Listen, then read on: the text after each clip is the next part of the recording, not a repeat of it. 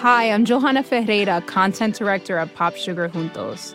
Juntos is all about celebrating Latinx culture, pride, our many intersectional identities, and joy.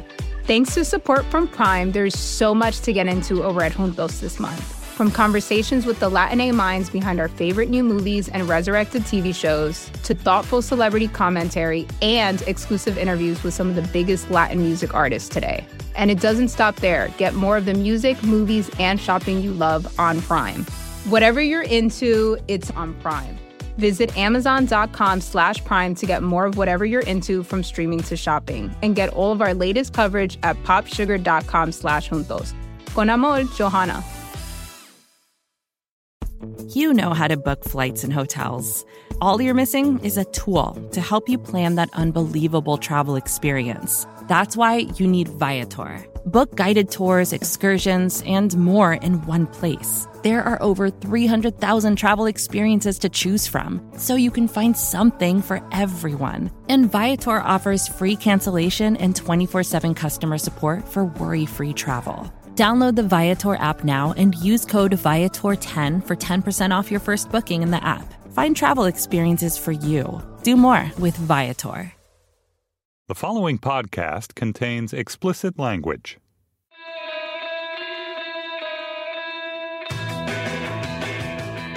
My guest on the Ezra Klein Show this week is someone you may have heard of. Hillary Clinton is I think we're calling it the presumptive Democratic nominee. She's not quite been crowned at the convention at the moment I'm saying this, but she is going to be the Democratic nominee for president. I'm not going to spend a lot of time explaining her bio to you. I think you probably know it already. I do want to talk for a minute about what this interview is and what I was trying to do in it, because it's a little bit different than the interviews I tend to do on the Ezra Klein Show. I've really wanted to, for a long time, try to understand better the Hillary Clinton that is described to me by people who work with her, by people who both are former staff or current staff of hers, but also just who have negotiated with her, who've been in meetings with her. That Hillary Clinton is described to me in superlatives, brilliant, incredibly informed, the most prepared person staffers have ever briefed, and try to then understand why sometimes that person doesn't always come through on the campaign trail. Because the person on the campaign trail often seems quite different to that. So this is an interview, and I wrote a long piece on it that you can go to Vox.com and read, Vox.com. And the piece is a long exploration of this. Also, the transcript of the interview is up there. But this is an interview where what I was trying to do was understand the way Clinton reasons and thinks about policy issues. Try to have a discussion that is as close to what a policy meeting with her would be like as I could. So you're not going to hear me ask her about the outrage of the day or her emails or the thing Donald Trump said today or any of that. And you're not even going to really hear me ask her that much about her individual policies. Most of these questions are attempts to get her to explain the context for her agenda, why she thinks the economy works the way it does, why she thinks healthcare works the way it does, why she is coming up with the ideas she is to try to in her view, improve the country. And we also talk a fair bit at the end in ways that actually surprised me a little bit about her political style, how she thinks she can actually get things done in a polarized age. She has a very, I would say, very realistic view of politics, much more so than many politicians I've spoken to. She does not think she's going to give a great speech and win people over. She does not think agreement will be easy. But she has definitely a plan. So I hope you enjoy this interview. I'm grateful for her for spending the time with me. She doesn't do a lot of these, and I know, and her schedule is very, very busy. And as always, I am very interested in your feedback at EzraKleinShow@Vox.com. Interested in who you would like to see me interview in the future. And please go to Vox, check out my longer profile of Clinton. I think that if you enjoy this interview, I think you'll like that. It's a much deeper effort to try to understand who she is after interviewing not just her, but about a couple dozen of the people who have worked with her. So without further ado, here's Hillary Clinton. First, again, thank you for being here. Absolutely. So let's start with poverty. Scholars have estimated or found that the number of American families living in extreme poverty, under $2 a day in cash income, has skyrocketed in the last 20 years. You have about 1.5 million families and 3 million children. Given how many children are now in that condition, should we be following the model of countries like Sweden and Germany and now Canada under Trudeau that have a universal child allowance to cut or eliminate child poverty? Well, this is a very personal and important issue to me because, as you know, I started out my work as a lawyer for the Children's Defense Fund, and I have been focused on child poverty and what we can do to alleviate it for a very long time. I would just slightly amend your question because we were making progress in the 90s. We had more people lifted out of poverty.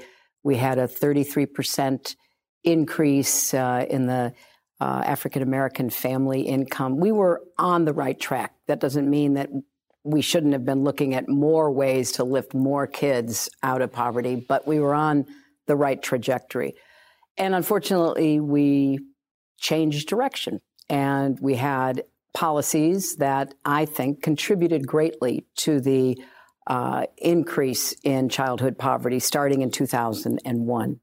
The Great Recession being the worst of those, but there were also policy decisions, regulatory changes, providing more leeway to the states so that they did not have the either requirement or the incentive to continue lifting people, particularly kids, out of poverty. So we've got a big problem, and it's a problem that is a reflection on our political as well as our economic systems. And I do think we should focus on how we're going to try to support more families. And there are a number of inputs, but trying to create more financial support is something that we should look at. I'm not ready to adopt a plan that comes from some other country because we have to look to see how we would do anything in our federal system and how it would be workable and what the cost benefit analysis might be. But while we're looking at how we lift incomes, which is the defining economic challenge that we have for middle class, working, and poor families, we need to do much more to provide the proven interventions in early childhood education that help families, even poor families, know more about how to better prepare their kids. We need to do more with nutrition, and we are making progress with healthcare thanks to SCHIP and the Affordable Care Act. So it's not just a decision about whether or not to increase the child tax credit or some other means of providing a greater financial safety net. It's also what we can do to really support families. And I think we have to move on both tracks. But to ask a big picture question about that policy shift, something that a lot of poverty scholars argue to me is that we made a very big change towards trying to support the working poor. Welfare reform was, of course, part of that. It went from, in the numbers I've seen, bringing about 1 million of these families out of this kind of poverty to around 300,000 in more recent years. But the expansions of the EITC, other things we've seen. Right. Do you think we do too little now to support the poor who, for whatever reason, cannot find or cannot keep a job?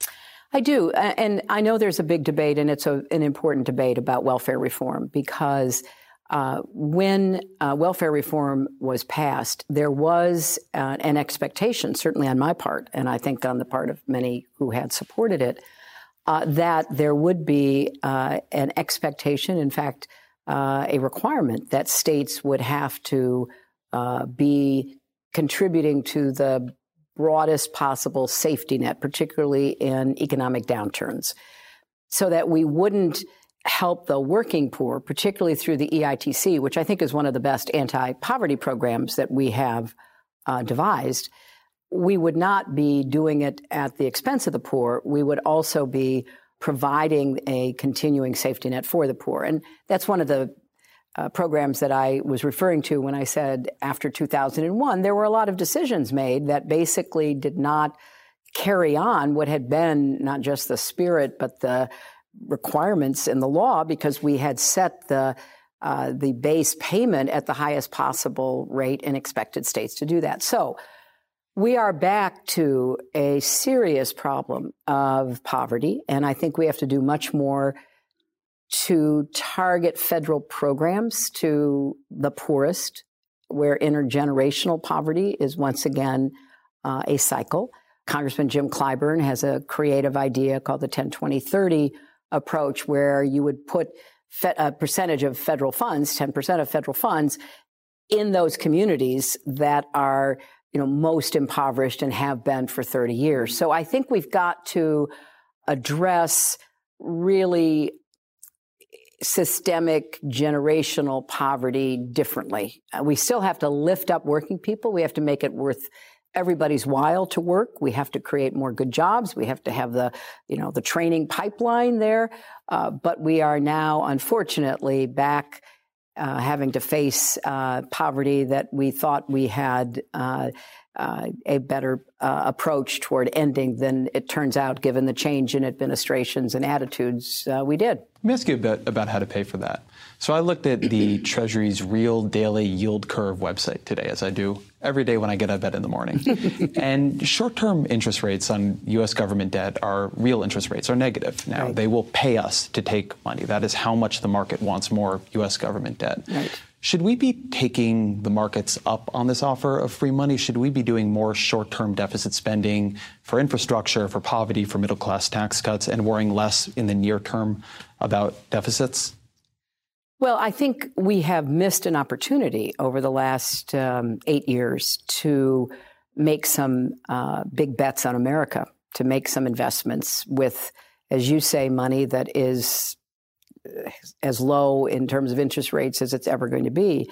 I have put forth ways of paying for all the investments that I make because we do have the entitlement issues out there that we can't ignore, but we are failing to make investments that will make us richer and stronger in the future. And that's where I think our biggest gap is. So I think it's important that we look for ways to pay for our investments, but I think that there can be short-term decisions about the kind of federal dollars that are available now with a revenue stream to pay them back in the future that would bridge the gap if we can't do everything that we need to do to really give the economy and job creation the kind of boost that it needs. But I'm not going to commit myself to that because I would like first to pay for what we're going to do, because I think that we've had a period where the gains have gone to the wealthy. The Great Recession wiped out $13 trillion in family wealth. And a lot of people have come back roaring. They are doing better than ever. Corporate profits are up, whereas so many Americans are stalled or have fallen backwards. Real family income hasn't moved. In fact, it's below where it was in 1999 and 2000. So we do have a problem. It's a real problem because we are a 70% consumption economy. So we've got to get more growth going. And the best way to do that is to invest in these jobs. And I think we can pay for what we need to do through raising taxes on the wealthy and, making it clear that there's got to be a commitment to these investments if we're going to grow the economy, which will benefit everybody. So that's interesting. I've not heard you say it that way before. So part of the argument for doing pay-fors in the near term is not just balancing the budget or reducing the deficit, but also bringing a distributional fairness to the aftermath of the recession. Last summer I gave 2 economic speeches which called for strong growth, fair growth, and long-term growth. And I think the 3 go together. And it is important that we look at how they can converge because I do believe that we've got to grow the economy. I'm an economic growth Democrat, so I believe that. But we also have to make it fairer, and part of the way we make it fair is by shifting some of the tax burden onto those who have done really well, despite all of the macro and microeconomic ups and downs in the global economy and here at home. And that's why the Buffett rule. That's why a fair share surcharge on incomes above $5 million. That's why closing the loopholes like the carried interest loophole. It's not just a symbolic effort to say, hey, we got to get rid of the gimmicks and the games. It's also to get money to do what we need to do to lift the bottom and the middle up. And it is a way of making clear that growth and fairness have to go together. I think it's probably an understatement at this point to say that immigration has been a big part of this year's campaign. Mm-hmm. And there we talk a lot about the folks who are already here, the roughly 11 million unauthorized immigrants already here. And I know you're supportive of comprehensive immigration reform. Mm-hmm. But in the broader question around immigration and the economy, the economic data I've seen suggests pretty straightforwardly that immigrants are good for the U.S. economy, and particularly they are as the population ages. So do you think it would be good for the economy to double or triple the number of people who could come here legally? I think we have to deal with first things first. I think that it is certainly the case that immigration has been and continues to be good for our economy. Immigrants start businesses at a faster rate. They seem to grow those businesses more successfully. They do fill certain gaps in skills and knowledge that are good for the overall economy. But I think there are three big problems that we have to address. One is just the human cost of those 11 million undocumented immigrants. I have met many, many of them. In fact, we all have, whether we acknowledge it or not.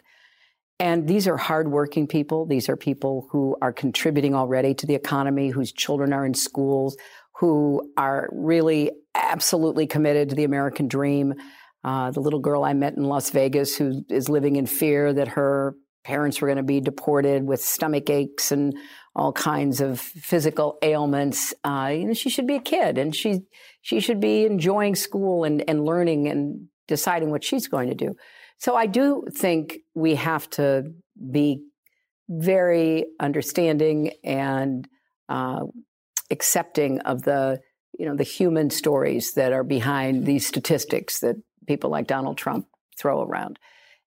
I think also, though, there's a lot of evidence that moving toward comprehensive immigration reform with a path to citizenship would be good for our economy. We already know that undocumented workers are putting about $12 billion into the Social Security Trust Fund with no anticipation at this point that they'll ever get anything out. They're paying payroll taxes. They're paying other forms of taxes, state and local as well as federal. So we do have a productive part of our economy, and most of the analysts that I have seen suggest that this idea of deporting everybody would be a severe blow to the economy, and it would cost, millions of jobs, and it would depress economic growth. So there's a moral, humanitarian, kind of American values argument, and there's an economic argument. I think it would be very difficult to do anything on immigration until we make the decision that there will be comprehensive immigration reform, because otherwise we are mixing up a lot of the concerns about immigration in a way that will, I think, hurt both the side of immigration about people who fill jobs we need, particularly high-value jobs, and the people who are here living in fear because somebody's going to come around, round them up, and deport them. So I think we have to look at all these issues. I mean, the idea of a comprehensive immigration reform with a path to citizenship that I would envision is one that would deal with a lot of these concerns, not just the 11 million people here, how we would regularize them, what kind of steps they would have to go through, because I believe they do have to meet certain standards if they're going to be on a path to citizenship. But I don't want to mix that with, other kinds of changes in visas and other concerns that particularly high-value technical companies have. In fact, I think keeping the pressure on them helps us resolve the bigger problem, and then we can look to see what else, if anything, can and should be done. But I would also add, one of the biggest complaints that I hear around the country is how callous and insensitive American corporations have become to American workers who have skills that are ones that should make them employable. The many stories of people training their replacements from some foreign country are heartbreaking. And it is obviously a cost-cutting measure to be able to pay people less than what you would pay an American worker. I think it's also a very unfair and sad commentary that we don't want to invest in training American workers because, that's just time consuming and it's a cost. So even if they could do what we're wanting them to do, it's just easier to get somebody who will be largely compliant because they want to stay in the country. And, that's just wrong. So there's work we have to do on all sides of the immigration debate. And I want to see companies have to do more to employ already qualified Americans. Why do you think it is that it is so intuitive to people, or so intuitive to many people, that there is a zero-sum competition with immigrants for jobs? As you said, that's not often what the economic evidence shows, but it's powering a lot of politics in this country. I think it's because everybody with 6 degrees of separation either knows or thinks they know somebody who knows somebody who lost a job to an undocumented worker or to a worker brought over on a visa to do their job. There's just a lot of churn that suggests this is a real problem. Now, the argument that I have been making is, look, part of the reason why Americans are agitated about immigration is because they do believe their jobs are being taken out from under them. And there is an unlevel playing field because if you are employing undocumented workers and nobody is holding you accountable, which we haven't enforced those laws in a very comprehensive way, then it's easy to undercut the market and to, say, hey, roofer, come down. I'm substituting this man for you. Goodbye. Thank you very much. Here's your last paycheck. Because the man that they're putting up there is going to cost, maybe as little as a tenth of the price of the guy who was on the roof. And so I think it's real. It is not, it's hard to argue an economic analytics abstraction that, really it's not that much job displacement and, the overall economy is better and they're making these investments in Social Security trust fund.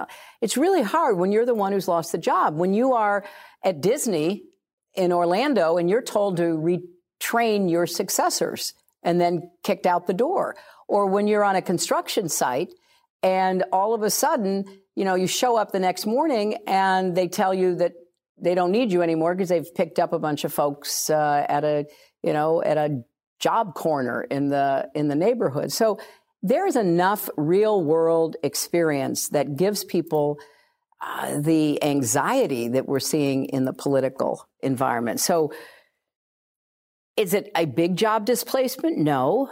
But is it something? Yes. Is it something that is painful and personally hurtful to somebody maybe not you, but someone down the line? Absolutely. And I think it's a mistake to just make the economic argument. And I think it's important that we see the undocumented as people with real stories, with kids who are going to school, with people working 70, 80 hours a week to have a good life. And it's also important we see the other side of the story with people who feel doubly hammered. They feel hammered by global competition, particularly from China, taking their jobs. And then they feel hammered from within by employers who are willing to hire undocumented workers and never get held accountable for it. Support for the gray area comes from Burrow. Getting the right furniture for your place can be really annoying. At this point in my life, I've probably gone through maybe 3 sets of outdoor deck furniture, and it's a pain in the ass for a different reason every single time. It doesn't look like it did in the pictures, the assembly isn't what they said it was, or it's just not as advertised for whatever reason. Thankfully, Burrow is the furniture company that wants to make it all a little easier. Last year, Burrow introduced their outdoor line, and this spring they're adding to it with their Dunes line, offering new seating, dining, and lounger options designed for luxury, comfort, and durability. Burrow furniture is easy to put together and take apart, so you can move or store it as needed. And it ships straight to your door for free. Gray Area listeners can get 15% off their first order at burrow.com/Vox. That's Burrow, BURROW.com/Vox for 15% off. burrow.com/Vox.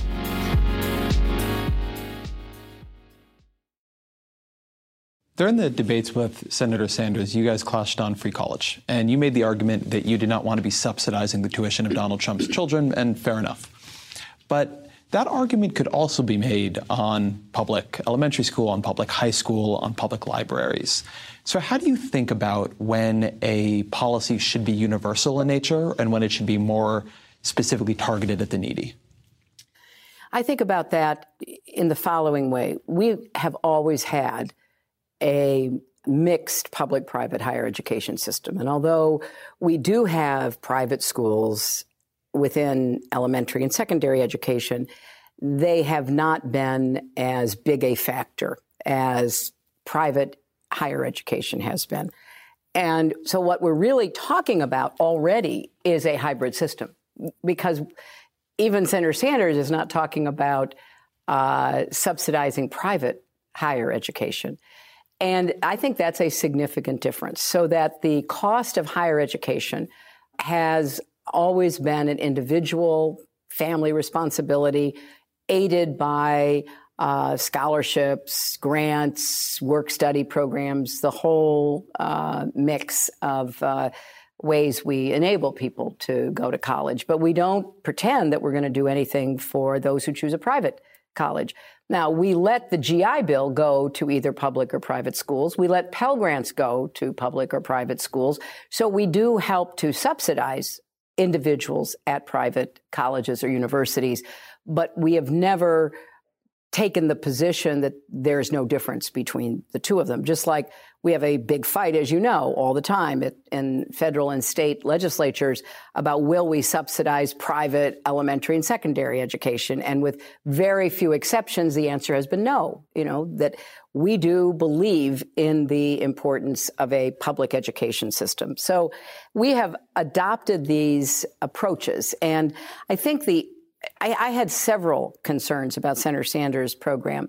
I thought that it was hard to justify claiming it was free when it was going to have to be paid for by state governments, and by a lot of state governments, up to a third of the cost, that were not particularly well known for supporting higher education. In fact, they'd been disinvesting. And I think it's more important that we incentivize reinvestment in public higher education. So rather than holding out the promise of free college, which wasn't really free, it was going to be paid for by state and federal dollars, I think it's important that we say we're going to subsidize as far as we can responsibly go, but we are going to expect states to reinvest in higher education. And I know the arguments that have been made, and he was an eloquent advocate for the argument that it should be like Social Security. It never has been. That is not how we view it. And it would be incredibly expensive to do that, as he had proposed. And even he relied on states which have been disinvesting, and we need to reverse that so they start investing. So I want to go as high up the income scale as I can to make sure that middle class, working, and poor families don't have to borrow money to go to college. But I don't want to add the cost of subsidizing me or subsidizing Donald Trump at this point. I don't think that is a sensible way for us to approach this. To ask about another interesting fissure from the primary, you often said that your preference was that we built on Obamacare to get to true universal coverage. And I've read your plan around Obamacare, and it doesn't do that yet. So what would be your approach for taking that program from the roughly 90% covered that it's at now to 100%? Well, let's celebrate that we're at 90% coverage. And I think that is one of the differences. I see the glass as 90% full, not empty, and starting over again, either by repealing it, as the Republicans advocate, or by coming up with a whole new plan. So I think it's tremendous. And there was just a Robert Wood Johnson study that pointed out, just in the now 5 years since it's been implemented, healthcare spending has gone down $2.6 trillion from the projection that it originally thought it would increase by. So we are really making progress. And I think it is important to build on that progress. We have 20 million people who are now in the Affordable Care System. We've expanded Medicaid, which I want to see expanded in every state that hasn't, because I think that was an ideological rather than economic or a moral decision. And I want us to build on the Affordable Care Act. Now, how are we going to do that? Well, we're going to have to be clear about the competition that is needed to keep costs more reasonable. It is going to require us to take a hard look at premiums, copays, deductibles, and see what we can do to limit the kind of additional costs, particularly for prescription drugs, that policyholders have under the exchanges. We have got to encourage more competition, not just by working with the existing insurers, but really trying to open the door more successfully than was achieved to other forms of insurance. The cooperative insurance plan hasn't worked in most places, but it's worked in some places. What are the lessons we can learn from that? So I'm actually very excited about this. And I think we will get to 100% coverage. And I think we will do it by building on what people are now accepting by spending their own dollars and by our subsidies of those. And it is a much more acceptable, less disruptive approach than starting over and trying to impose a single payer system. Because remember, the vast majority of Americans are getting their health insurance through their employment. There is very little evidence that they are unsatisfied by it. I certainly saw that firsthand when I was working on this back in 93 and 94. And I favor a public option so that we can try to lower the costs even further for people who have a larger risk of, bad health problems. Should that public option be able to link with Medicare to bargain down prices? I think it's going to be something we have to look at. And I have long been in favor of giving Medicare the authority to bargain. And I've voted for it. I've spoken out for it. You mean on prescription drugs? On prescription drugs. And if it were to be a broader public option, maybe there as well, because it is clear that we don't have enough bargaining power yet to deal with some of the big cost drivers like prescription drugs that are still not reacting the way we would hope that they would. In fact, there's a lot of new gimmicks to try to drive up the cost of prescription drugs. But I'm actually optimistic. I think that we're on the right track with the Affordable Care Act. And of course, we're going to have to make adjustments. We did with every other program that people now defend and love. And we're going to do it with the Affordable Care Act. So we've talked about a number of policies here, but not so much about how to get them done. What are the qualities you think that you possess that are needed for an effective presidency that aren't rewarded or revealed by the campaign trail? Well, I think a lot of governing is, the slow, hard boring of hard boards. I don't think there's anything sexy, exciting, or headline grabbing about it. I think it is getting up every day, building the relationships, finding whatever sliver of common ground you can occupy, never, ever giving up in continuing to reach out even to people who are sworn political, partisan adversaries. And I've seen it work. And I've been part of seeing it and making it work. So I really believe there's no shortcut. There is no quick answer. Now, if there's a major national disaster, then like the Great Recession, you can get things done that you couldn't otherwise. And you have to seize those moments. And I think President Obama did that. But I think you've got to try to push forward as many different issues as you can, all at the same time, because you never know what's going to turn the tide. And so I just think it's that getting up every day and working on it. And it is not flashy, and you don't telegraph everything you're doing because that would be breaching the relationship and the negotiation that you may be involved in.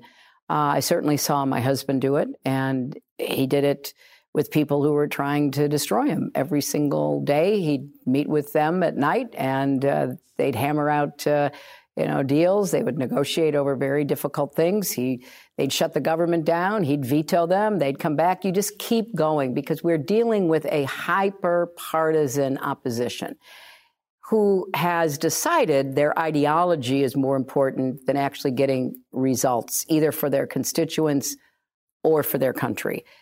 They really have put ideology above everything else. And I don't know all the reasons. I'm going to wait for a smart political scientist to explain it all to me. But it makes the negotiating harder. Back in the 90s, after criticizing, Bill all day, Newt Gingrich would come over to the White House at 9 o'clock and they'd negotiate for a couple of hours. And certainly with the work that I did on the Children's Health Insurance Program or the work I did as a senator, I worked with people who were very much political opponents, but we found that common ground. And the same as Secretary of State. I had to round up, I think, 13 Republicans to pass the New START treaty. And you just keep working at it. It takes a lot of effort, but if you're persistent, you can get things done. The background of that, though, is a real structural rise in partisanship and division. Barack Obama is the most polarizing president since we began polling, but before him it was George W. Bush, before him Bill Clinton. Both you and Donald Trump begin as the least favorably viewed major party nominees since we began polling. What do you think are the background drivers of the higher polarization, higher bitterness that seems to afflict politicians of both parties now? Well, I think there are a number of factors. Again, I'm not sure I totally understand it all. The media environment, particularly the social media environment, drives negativity. It's what captures eyeballs. It's what gets people to tune in or log on.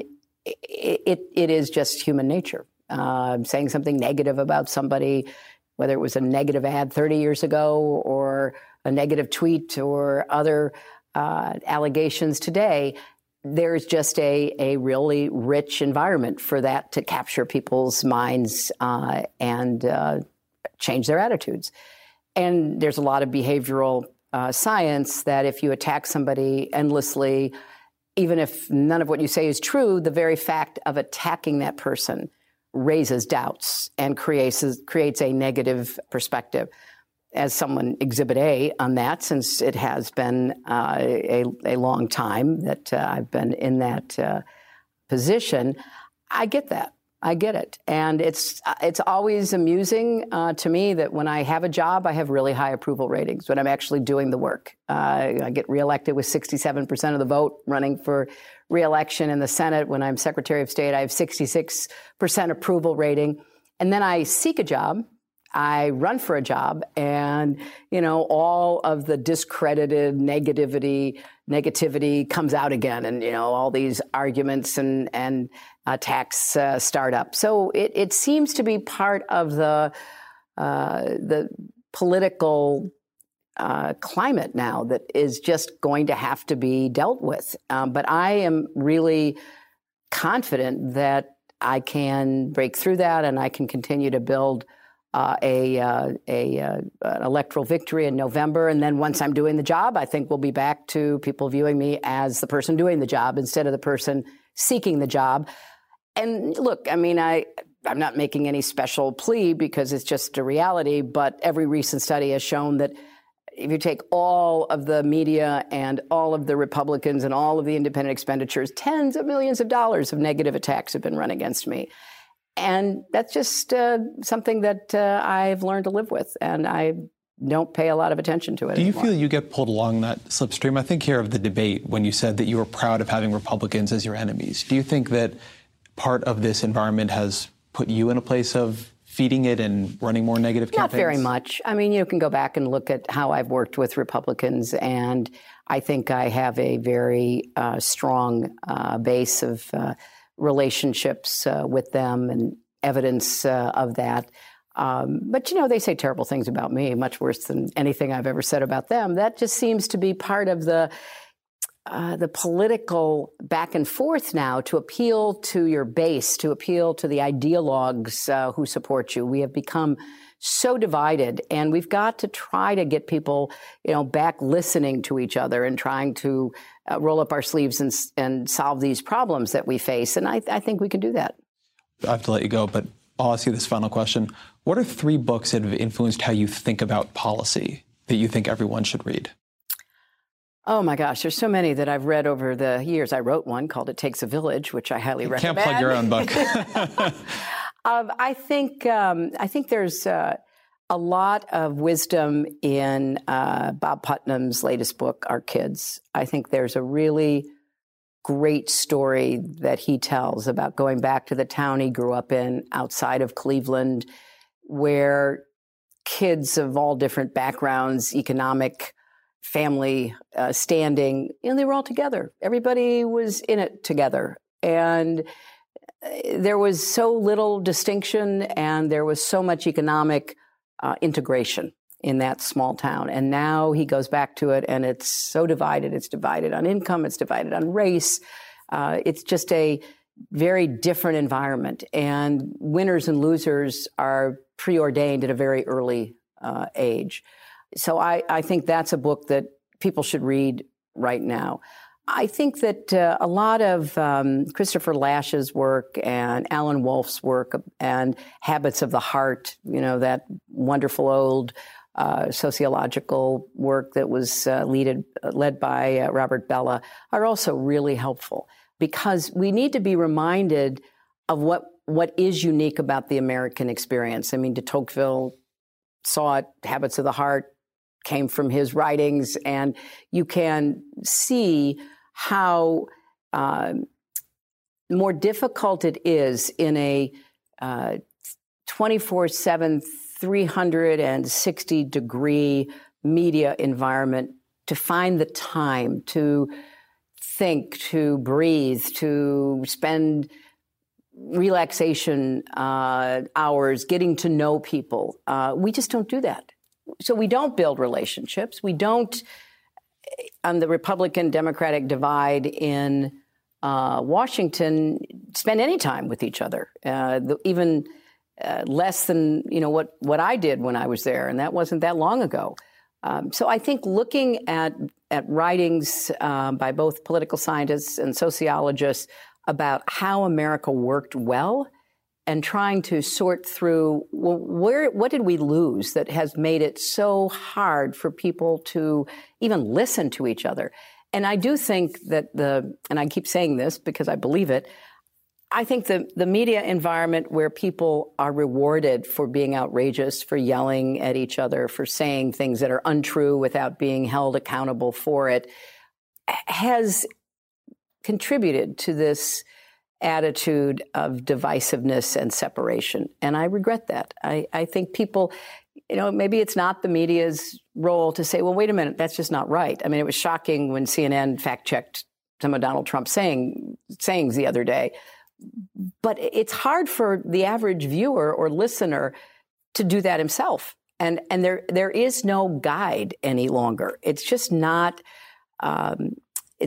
easy to sort out what you're being told. And if people are being addressed in their fear as opposed to their openness, their tolerance, their hopefulness, it just creates an even more hardened view about whether we can work with each other or not. And I worry about it. I worry that it is undermining our democracy. I mean, a democracy relies on the glue of trust. You don't have to agree with me, but I do have to believe, whether it's an economic transaction or my vote, that there's a certain expectation. And yeah, there are people who go off the rails and they're not, everybody's not what they pretend to be. We all know that. But in general, there's got to be that rock solid belief that this transaction between us as voters and citizens rests on something deep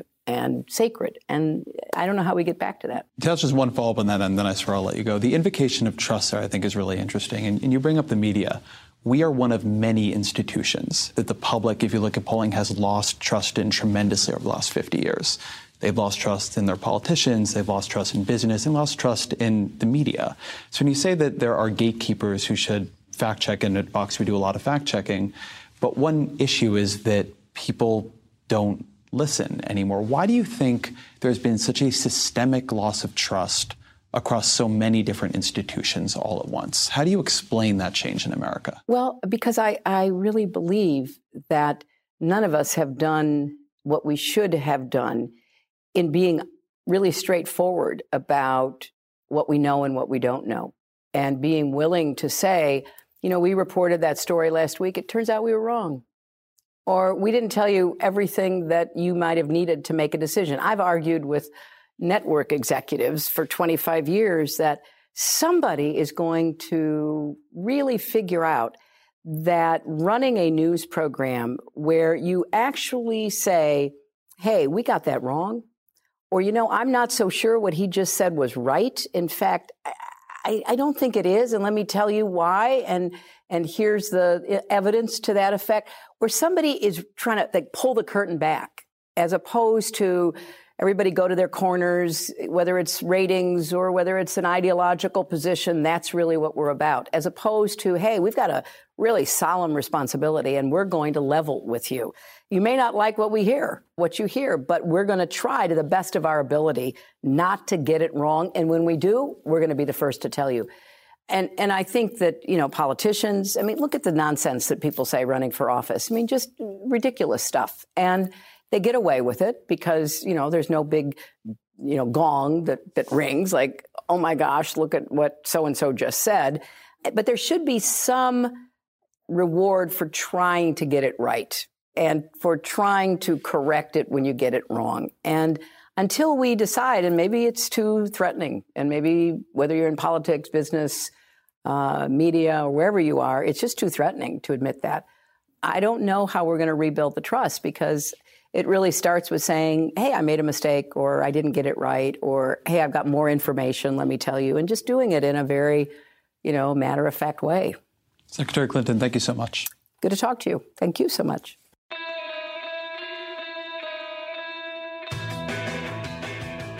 Thank you to Hillary Clinton. Really appreciate the time she spent with me. Thank you to Vox.com and Panoply for putting this podcast on, to AC Valdez, my producer. And also, I should note here to Joe Posner, who is the director when I interviewed Hillary Clinton, created a beautiful video of it, and also deserves a lot of credit for making this happen.